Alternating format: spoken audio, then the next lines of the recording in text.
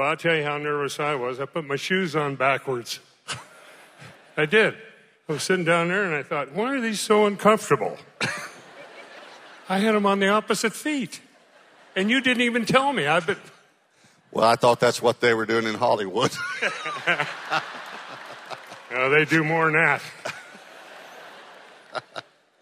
So I will just go ahead and just start it right here. You, very first thing you said to me when you came in tonight, same thing you said last time I saw you, but a few years ago, your wife, Doria. Doria, do you want to introduce Doria to us? Doria, my wife, Doria. Will you stand, Doria? This is Craig's wife, Doria. Almost 40 years.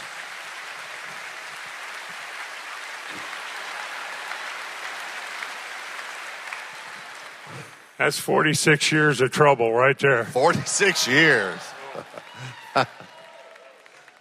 But you told me a story that how you were exercising or something one time, and she came in and told you ought to listen to something. Yeah, she's always wanted to do cardio.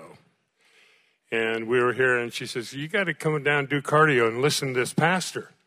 I said, I don't want to do cardio, and I don't want to listen to a pastor. Right now, I'm not in the mood. So I walked down, she put earplugs in my ear, and I said, who is this guy? Wow, this ain't bad. What's his name? She says, Robert Morris. Yeah, well, okay, fine. And I hung in there, and it was like, you got me hooked, you know? Thank you. And the reason is because he's authentic. And I feel like his spirit is communicating with my spirit and telling me the truth. And I think that's what all of us want to hear. You know, the truth, right? Thank you. Well, when you say that, one of my spiritual fathers actually is one of your spiritual fathers, and I just going to go ahead and go back to it. But I heard the story about you. Y'all were building something long time ago, and you heard someone on the radio, and everybody here knows him. He's one of our apostolic elders, Pastor Jack Hayford. Will you just tell us that story? Well, I'd left Hollywood in 1973. I'd been a writer-performer. I was doing stand-up, and I was also doing it on acid, so that was not a good combination. Decided to move up to Northern California and live like the Waltons in the wild, and no running water, no electricity, so I took my Volkswagen van and my dog and my two kids at the time. We moved up to Mount Shasta, and I built a log cabin. And I'd never built anything in the world before, but I had a book called How to Build Your Own Log Cabin. So I set about building this log cabin. And it rained for 40 days, and the middle of the book got stuck together, so the house kind of looked like incompleted, if you will. But anyway, we had no electricity and no running water, like I said, and I had transistor radio. So I turned on, the strongest signal I got was the Moody Bible Institute from Chicago. And I had started to look into being a Christian and really getting close to God up there in the mountains because I needed him. I needed help. I had a stolen horse. And you had a what? A stolen horse. A stolen horse. Well, I bought a stolen horse from a gypsy horseshoer, but that's another, geez. But I digress. Anyway, I turn on the transistor radio. I'm going to walk outside, and I'm listening to the Moody Bible Institute from Chicago, Illinois, and then organ sting, bing, bing, bing. And they had dramas on, but this time they had this guy speaking. And I was going out the door. I swear, this is what happened. And I heard Jack Hayford, who I didn't know who that was, speaking. And I stopped at the door, and I turned to the radio, and I said, he's telling the truth. And I went back and I sat down and I listened. And he filled my heart and he filled my soul. It was really something. And that was in 73 or 74. And I didn't meet him until 1986 or 87. And it was the biggest thrill of my life to meet this guy who had filled my heart with the initial response of the Spirit calling me. And it was so cool. So that's kind of a start of your spiritual journey. But let's go back the start of your life, where you grew up, your parents. I heard your dad knew Bing Crosby, and you hung out with entertainers growing up and things like that. Well, he did. And he was a drummer and had been a drummer. And he knew Bing, grew up in Spokane. And my dad, I didn't really know my dad that well. He got very sick when I was in high school. He had emphysema, and he would be in the back room. And as a kid, I was ashamed of him. And I didn't have a great relationship with my mother because she was taking care of my father, and they weren't that old. And he was dying. And I couldn't bring kids over to the house, so I was ashamed of him. And you were like played sports and pretty popular in high school and all. Yeah, I was a tennis champion as a young man at 12. I took up golf. I went out and did football, baseball, hockey. We played hockey in Spokane.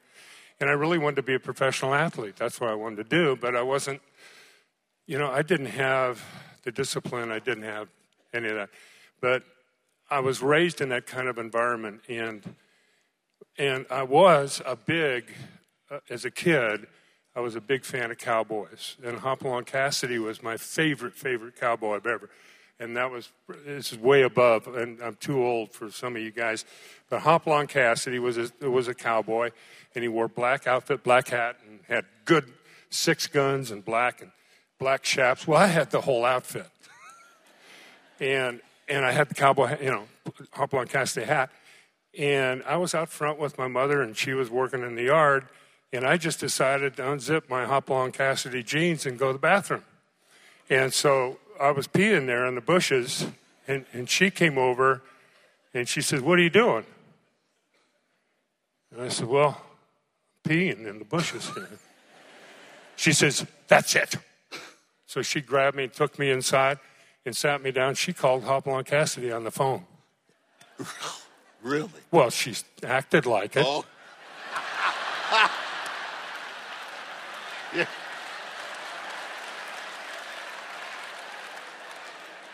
Yeah, you got me. You got me on that one.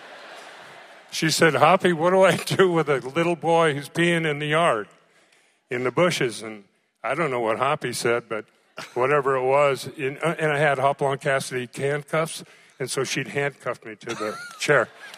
And so, Pastor, since then, I've just enjoyed peeing outside forever.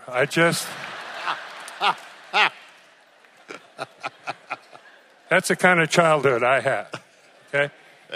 My main goal. At some point, you moved to Hollywood, worked as security guard, but your first real job was stand up and a writer for someone that we probably all know. Yeah, our first network job, I worked with Barry Levinson. We did stand up together. Barry is the director of The Natural and The Diner, Avalon, tons of movies, Academy Award winning. And we did stand up together, and then we got hired to go work the Tim Conway show.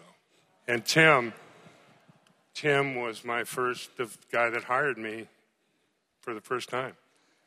And I owed him a debt forever. So what I was able to do was when I was doing Coach, we had a slot. And I went to the creator, Barry Kemp, and I said, "Hey, listen, let's get Tim on to do a guest shot." Yeah. And Jerry Van Dyke said, "No way, he could." No, Tim. And you see, comedians hate each other. You got to understand that. We're not talking a godly environment here. We're talking about pressure. And Tim came on, and he won an Emmy for Best Supporting Actor. And it was my gift back to him to say thank you. That's good. Yeah. That's great. Okay, so you also brought up Jerry Van Dyke, and just from watching Coach the show, it had to be a hoot to work with Jerry Van Dyke. Jerry was a genius. He just recently died, and I spoke at his memorial. And Jerry and I were very close. This was a family for 9 years, but Jerry was crazy. And I'll tell you a secret about Jerry. Jerry was an alcoholic, but he didn't drink. He wanted to drink real bad. And I was sober. And I started coach when I was 4 years sober. So Jerry and I, initially, I'm so screwed up because I'm just learning about what all this stuff is to do without drugs and alcohol. And I'm starting to live a life where I understand the gift that's been given and that it comes from God and it's not mine. And I'm just starting to understand that, well, I got a crazy person working next to me, over here, who's telling me that he needs more lines and more of this and more of that. And I met Jerry, and we had this wonderful time. And it was extraordinary, but I wanted to kill him just about every other day. He would, I'd get upset about something. We're dealing with the network and whatever. And Jerry would say, well, why don't you go read your big book? Say, what for? I want to kill you right now. That's not going to stop me from wanting to kill you. And we had this wonderful relationship of we were competitive, but we tried to crack each other up. And it was, the thing about it was Shelley Fabre was the peacemaker. She was the one that was able to keep us off of each other. But because of that, the comedy was richer because we were both trying to outdo each other. So it was a wonderful time. That was a great show. Great Yeah, show. thanks. So you brought up drugs and alcohol, and I know you struggled in that area in your own life, and lots of people struggle in that area. You want to share any about that? Yeah, may get a little emotional. Yeah, I'm 35 and a half years sober, and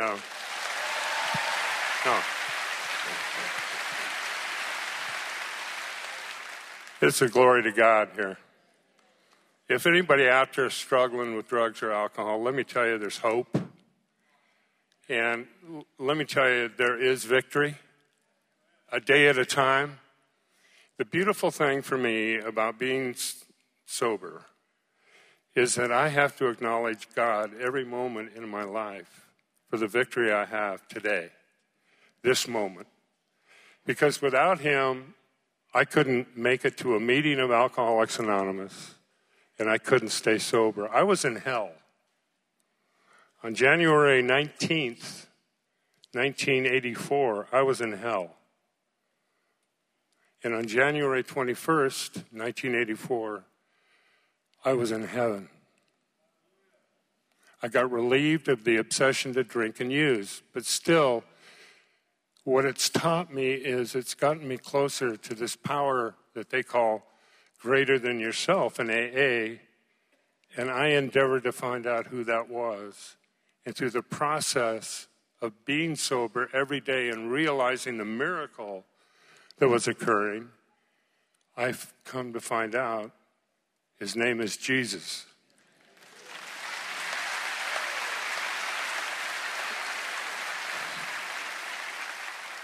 He is alive and living in each and every one of us. And to be able to acknowledge that on a daily basis is my highest priority. Without that, I don't have any victory. And just recently, for the last 5 years, I've had at the house a group of guys that come over called Celebrate Recovery. And if you haven't looked into it, there are programs here in the church that are faith-based that deal with alcohol and drugs and other issues too. Because God knows we all have compulsions and obsessions that we're not dealing with. And the other thing is, the beauty of the Wednesday night meeting I had at my house was I sponsored guys in the program of AA. And one of those guys I started sponsoring when he first came in. And I have had the privilege of giving him and guiding him through the program of Alcoholics Anonymous, and in the process of teaching him a spiritual way of life that I have found works for me.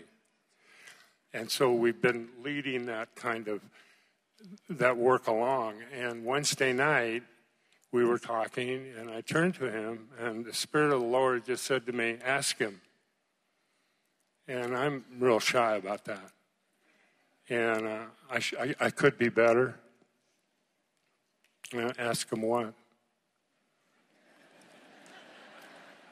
Ask him if he loves me.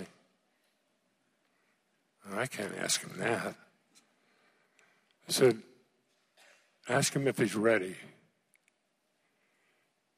So I said, hey, Mike, you ready? He said, for what? I said, to accept Jesus into your life. He said, uh-huh, I am. And in my house, we prayed the prayer. He accepted Jesus, and now I've got the responsibility of spending time with the guy, you know?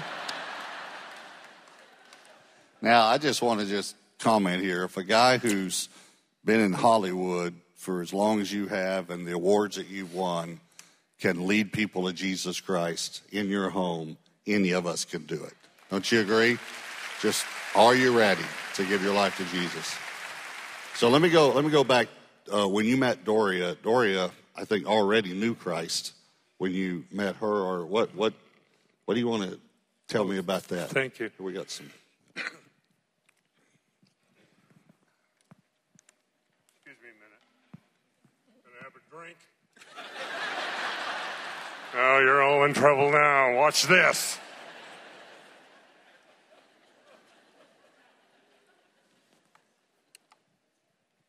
I met Doria, and she slayed me in the spirit. I was done. I was like Jackie Gleason in The Honeymooners, you know. I mean, basically it was bah, bah, bah, bah, bah. This beautiful spirit walked in front of me, and I happened to be high at the time. But I knew in my heart that this was going to change my life. And she and I together, but she primarily because she started going to Al-Anon before I got sober. She was living with a crazy person. And she, because of her work with God and in the program, I began to see that I was in trouble. So it's through her that I got to know God on an even greater level. But more importantly, you know, I was spending so much time, Pastor, in shame and sorrow and guilt in my memories of yesterday. And I was so worried and anxious and trepidatious and scared about what tomorrow would bring. And I was missing today totally. I couldn't find today. If you'd have asked, told me it was in my back pocket. I didn't live that way. And now, together, we pretty much are able to get each other centered and live a day at a time. And, you know, I mean, now,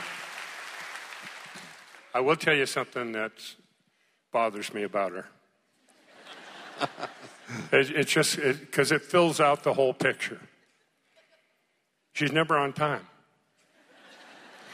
Well, I am owed so much time. Lord, you know how much time I'm owed. It's hours and hours and hours. It's gotten up into years now. Nugget, my dog, I got a golden retriever, and we go to church on Sundays. Nugget goes with us because he likes to listen to the music, and he has his own prayer time. But Nugget and I are out in the car. I'm waiting, and we're both of us waiting. Now, a dog ages 7 years for our 1 year. By the time she comes out of the house, I got to take Nugget to the vet because he's not feeling good.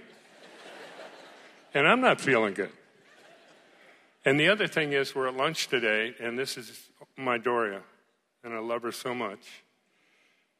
She says, what was the first serious role you did? This is my wife. Was the first serious role you did with Al Pacino in Justice for All? And I said, yeah, I guess. She says, you know what's funny? I said, oh, no. Al Pacino and Winston Churchill are a lot alike.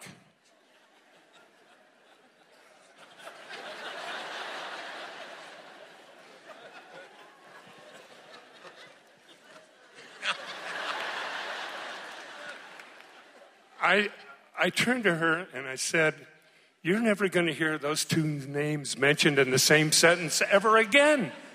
Al Pacino and Winston Churchill?" I said, "This is going to be good. Go ahead and explain it."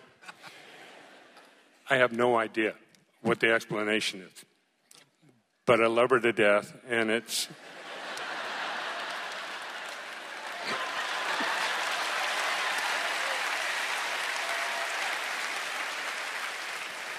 Hey, the most compassionate, loving, caring human being I've ever been. And she could have defended Hitler. Doria. No, I'm sorry. No microphone, Doria. But this is what I do to Debbie every week up here, too. I know. I heard it. You heard it. You heard me. Debbie. That's right. That's right. I just got to tell you. So we just had 39 years of marriage, and Debbie and I. And y'all know how Debbie is with numbers. You know, she does not understand numbers at all. So I told her, I said, we're starting our 40th year of marriage. And so this was just 2 weeks ago. So she said to me, And then she said, you've been married to me for 40 years, and I've been married to you for 40 years. We've been married 80 years. Yeah. No, sugar, we've not been married 80 years. And then she does this. She says, combined. And I thought, no matter how many times you say combined, it's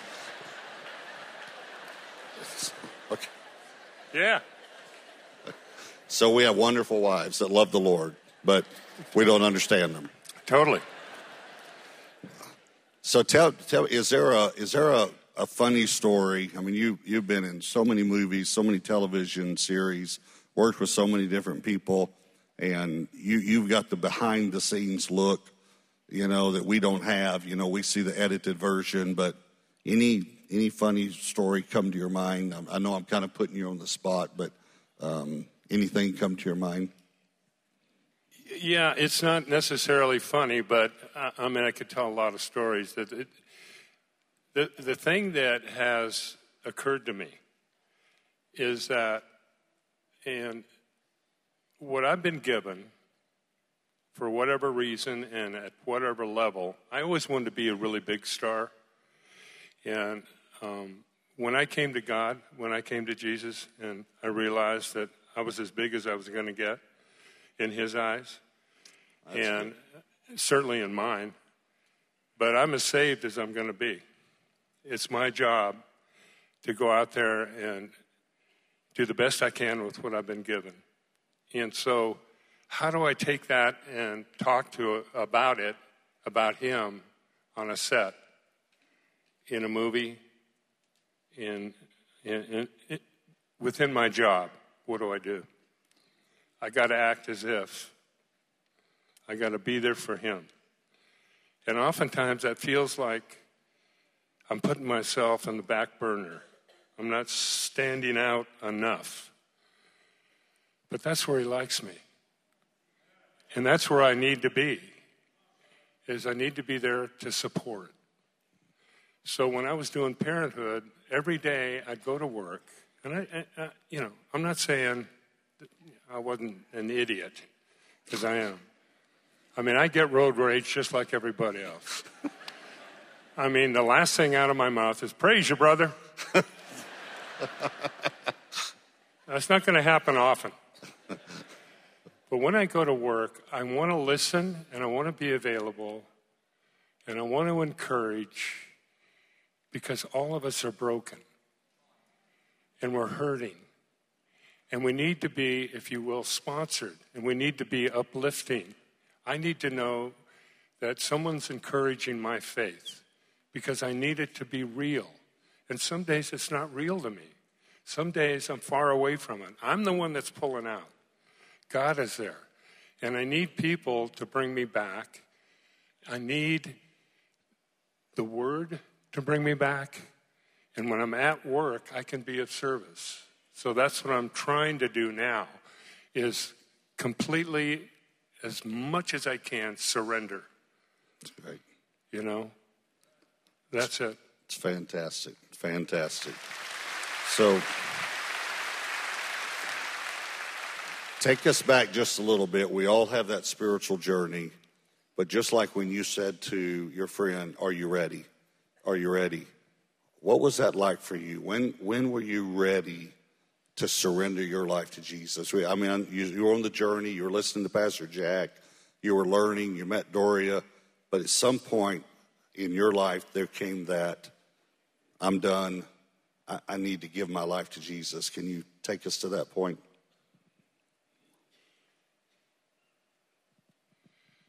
You know, it's been an ongoing thing.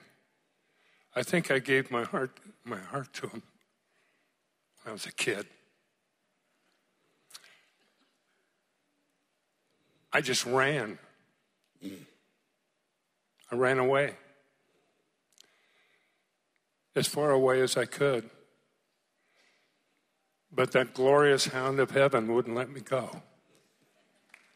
That's great.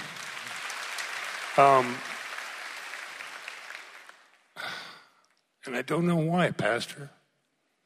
I have so many friends that aren't here. But I am. And I have to do what I know to be right. And I'll give you an example. Jack Hayford and I went to lunch. It's very quick. He said, Craig, let's have lunch every month. I said, okay, great. Pastor Jack Hayford is going to take me to lunch and pay. He's going to pay. And I hope he's going to pay. And we met, and we went to this Italian place in Sherman Oaks. And I was just thrilled. We walk in. I'm with Pastor Jack Hayford. We sit down, and we haven't even ordered yet. And the waitress comes over, and she says, can I help you? And Jack's looking at the menu, and he looks up, and he says, can I ask you a question? She said, sure. Do you know Jesus? And I went, we aren't even going to get any garlic bread. What?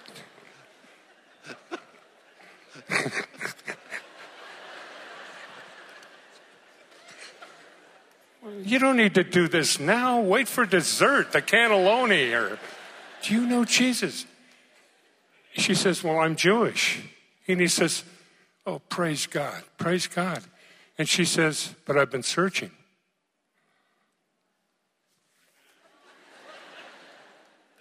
And I'm sitting there going, what? Jewish, Italian restaurant, Jack? She's searching how? What? Lord. And God is saying, just wait, you can eat later. And I'm sitting he says, I'd like to give you a book. I'd like to give you a book, and I'd like to pray for you. And he prayed for her right there. And it was such a witness. He wrote down the book, going to send it to her, wrote down her address. Okay, fine. So we eat. Now the meal is spoiled. I'm going, well, you don't ask anybody if they know Jesus, Craig. I mean, what kind of Christian are you? Well, you're not a very good one, so just shut up. Okay, fine. Just go out in the car and mope. Just mope, okay? We don't need you today. And I'm thinking, well, here we go. 5 years later, get a tap on the shoulder. Excuse me. Are you the one that was with the minister at the restaurant? Yeah. She said, I was a waitress. She said, I accepted Jesus.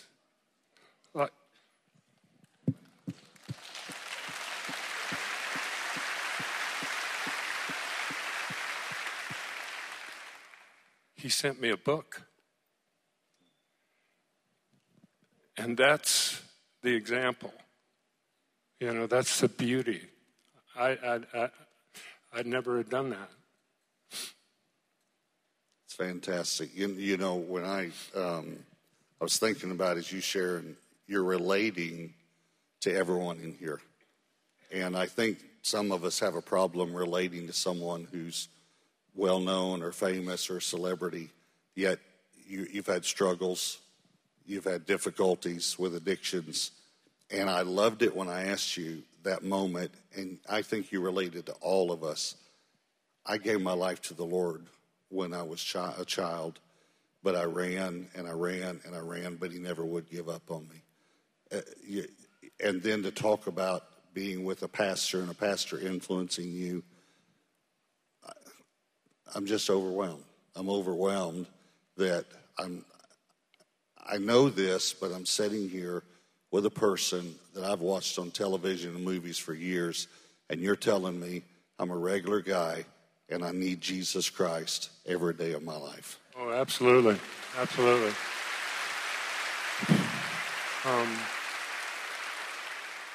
There's so many people that are struggling. There's so many people that are incapacitated with drugs and alcohol and God knows whatever else. The news. If you're incapacitated by the news, by the way, I don't watch the news much anymore. I can't. It depresses my spirit.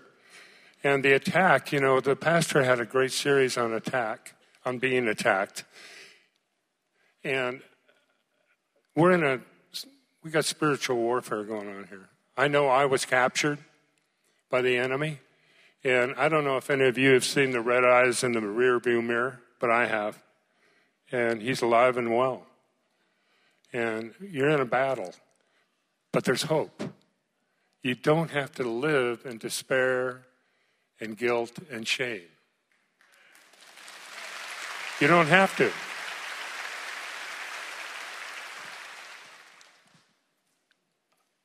I need to be encouraged, and we need to encourage others to get out of it, that there is victory, and then, you know what? In the end, we win.